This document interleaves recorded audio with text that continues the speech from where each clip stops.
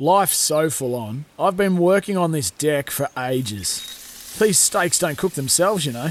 Life's good with a Trex deck. Composite decking made from 95% recycled materials that won't rot, stain or fade. Trex, the world's #1 decking brand. We got him, Marco. Hello. Good, Julian. How are you, mate? I'm going very well. I was just saying that, as a New Zealand fan, you had that rain-out match against Afghanistan. You're sitting pretty, aren't you? You're watching these teams go down to minnows to bash each other up, and you're just saying, okay, we'll stay nice and rested and ready to take on Sri Lanka and Sydney on the weekend. Yeah, look, it's a fickle game though, T20, isn't it? It's sort of like, I think any time you take a game and you shorten it, it becomes a little bit more of a game of chance. So you imagine tennis was one set, how many times Federer and Nadal would have lost. Look, yeah, it's an interesting one, the New Zealand one. I mean, I'm still not sure here in New Zealand we believe, even though we made the last T20 World Cup and we've made the last 2 one-day World Cup finals and won the Test Championship, because of our lack of legacy, we still don't quite believe, and I'm still not sure that the rest of the world still take us seriously. So I'm sort of interested to see how you guys perceive us. Well, we take you seriously now. Take you seriously. No, we always took you seriously. Look, the one thing that probably counted against you was the fact that you hadn't had a lot of success on Australian pitches. Well, you ambushed us at Sydney last weekend. Finn Allen and Devon Conway, and I love Finn Allen. He just exudes confidence, and they came out of the blocks early, and I thought it was going to be a template to see teams go hard in the power play. We haven't really seen that, but the wickets have been a bit tricky to bat on. So you cashed in, and it actually showed how well they played. And further to that, there's a good balance in your side too, Mark, because you go hard. If you drop one of those wickets early, well, then you've got the steady hand of a Kane Williamson just as insurance down the order. Australia have sort of opted against picking Steve Smith and just going for sort of all out-and-out hitters. And as a result, are actually batting a bit more cautiously in the power play. They're 1 from 1 at the moment, but we're going to see if it's the right tactical approach when they take on England in Melbourne tonight. Yeah, there's been a lot of criticism here in New Zealand over Gary Stead and Kane Williamson. Gary Stead, the coach, Williamson, the captain, because our results haven't been great since that World Test Championship. And, we've gone from Brendan McCullum to sort of this quite conservative approach, nothing innovative about the captaincy, nothing innovative about the play. And it was almost like last week, prior to that Australian game, a conscious decision was made to empower our players and to just go at it. And so I think even here in New Zealand, we were surprised with the demolition that we did do on Australia. But I will say this, look, for as much success we have in sport and as much success, not clearly as much as what Australia has, I still think beating Australia in cricket in a big legacy type match, and I put T20 Cricket, World Cup, I put World Cup T20 in that, there's still probably nothing better in this country than beating you guys. No, in all seriousness, we don't have a great fondness for the way we've been treated in the past, and I can remind all Australians exactly what some of those are.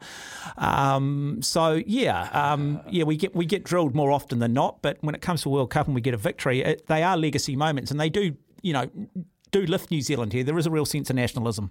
Well, the thing about it is, you've been beating us up in the rugby for the good part of the last 20 years or so. You could at least still let us have the cricket. Look, it's not over yet, but you needed a circuit breaker.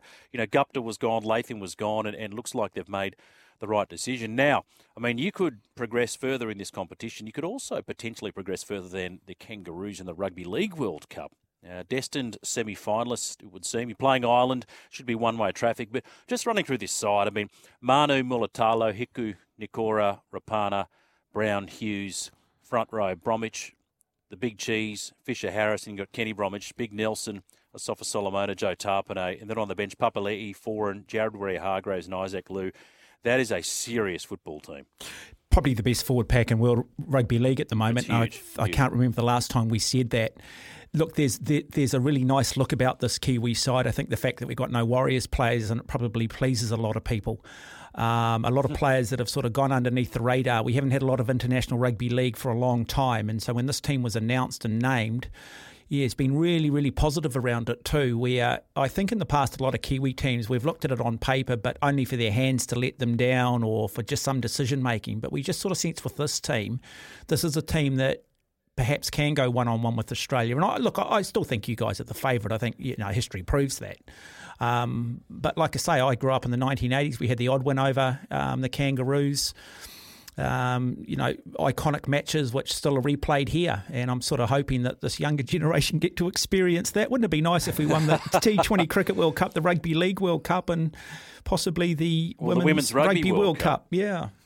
Imagine that. That'd be quite the hat-trick, wouldn't it? It would. It Cricket, would. I mean, you know what? You'd always have a week's worth of public holidays if that were the case. Yeah, but mind you, we might have some of our athletes stand up, take the moral high ground and do a little bit of virtue signalling, something that Australian athletes seem to know a little bit about at the moment. Listen, do we have to do that? I've put a ban on the word woke on this program, Mark. Yeah. Hey, I was just going to ask, though, in all seriousness, Yes. I mean, you know, it's a seriously big issue. I mean, I just think Pat Cummins is a complete and utter hypocrite, to be perfectly honest. I think there's a little bit more legitimacy in the netball debate. But is the Australian netball team going to boycott the Commonwealth Games? Because I would have thought the Commonwealth Games, the monarchy, are a greater symbol of oppression. And when you look at things like colonisation, I mean, if you want to make a statement, don't go to the Commonwealth Games. Take your point. You know, it's a big rabbit hole that we're going to go down. It is. Look, just on Pat Cummins, and I've said this a lot in the past couple of weeks, and a lot of listeners don't agree with me. I got no issue with the captain having a say. He's entitled to have a say, but you put yourself out there. If people want to shout him down, call him a hypocrite, well, that's their right. But I don't believe in muzzling players. I don't believe in this attitude that, you know, shut up and play. Yeah. You're the Australian captain. I mean, they're still citizens, aren't they? He still has... Yes. But do not tell the marketing department what they need to do. But I don't think he did. I think a lot of this was misreported. I spoke to the Cricket Australia CEO, Nick Hockley, on Friday night at a private function. He said so much of it was blown out of proportion. It never happened. They were off the table before Pat even mentioned it. He didn't once mention the word Alinta to the journalist. He just in a private conversation with Nick said, look, down the track, you know, let's think about who we partner with and whether the values of that organisation are in line with the values of our organisation. Yeah, so I take your point. I think a lot of it was blown out of proportion, though. Yeah, but I mean, look at corporate backing now. I mean, you dig deep. Most of them are going to have some moral level of corruption. Where does it all stop? What do you put the boundaries around? It's a bit like the freedom of speech issue. That's a fair question. You know, it's a matter of degrees in the end, isn't it? Pardon the pun. Yes. Yeah. Okay, mate. Thank you. We're out of time. Good luck. New Zealand and Wales, the quarter-final Women's Rugby World Cup, and of course you're playing Ireland in the Rugby League World Cup in Sri Lanka this weekend. You may get the hat-trick. You never know. And if you do, Mark, I'll be the first one to congratulate you. No, look, plenty of sport to look forward to, and all the best to your Australian teams across the various formats as well. Thank you, mate. Life's busy. Take this deck. There's heaps to do on it, like polishing off this wine. That's tough. Life's pretty good with a Trex deck. Composite decking with no hard maintenance. Trex, the world's #1 decking brand.